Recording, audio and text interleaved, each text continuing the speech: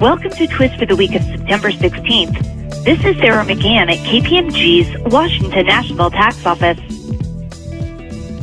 In a lengthy decision, an administrative law judge, or ALJ, ruled that an online marketplace that facilitated sales for third-party merchants was required to collect sales and use tax on sales to South Carolina customers. The tax period at issue was January 1st, 2016 through March 31st, 2016, which predated the Wayfair decision. The marketplace was also a retailer in its own right and was registered as a retailer in South Carolina. The marketplace's agreements with sellers required the merchants to be responsible for the collection, reporting, and payment of taxes. However, the marketplace would collect sales tax on behalf of professional sellers if the merchants agreed to pay for tax collection services.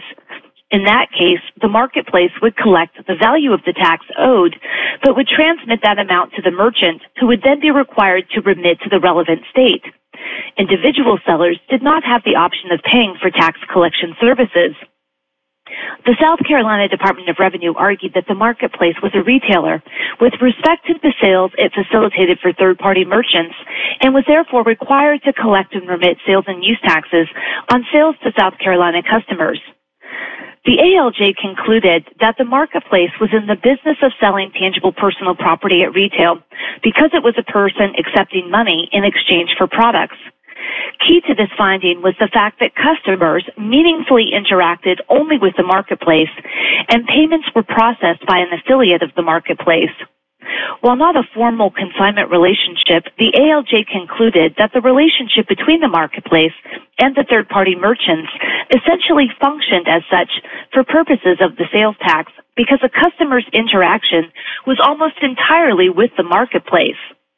The ALJ also noted that under the marketplace's business model, where the marketplace processed payments and provided receipts to customers, it would be almost impossible for a non-professional merchant to collect tax and to give customers a receipt at the time of sale, as required under South Carolina law.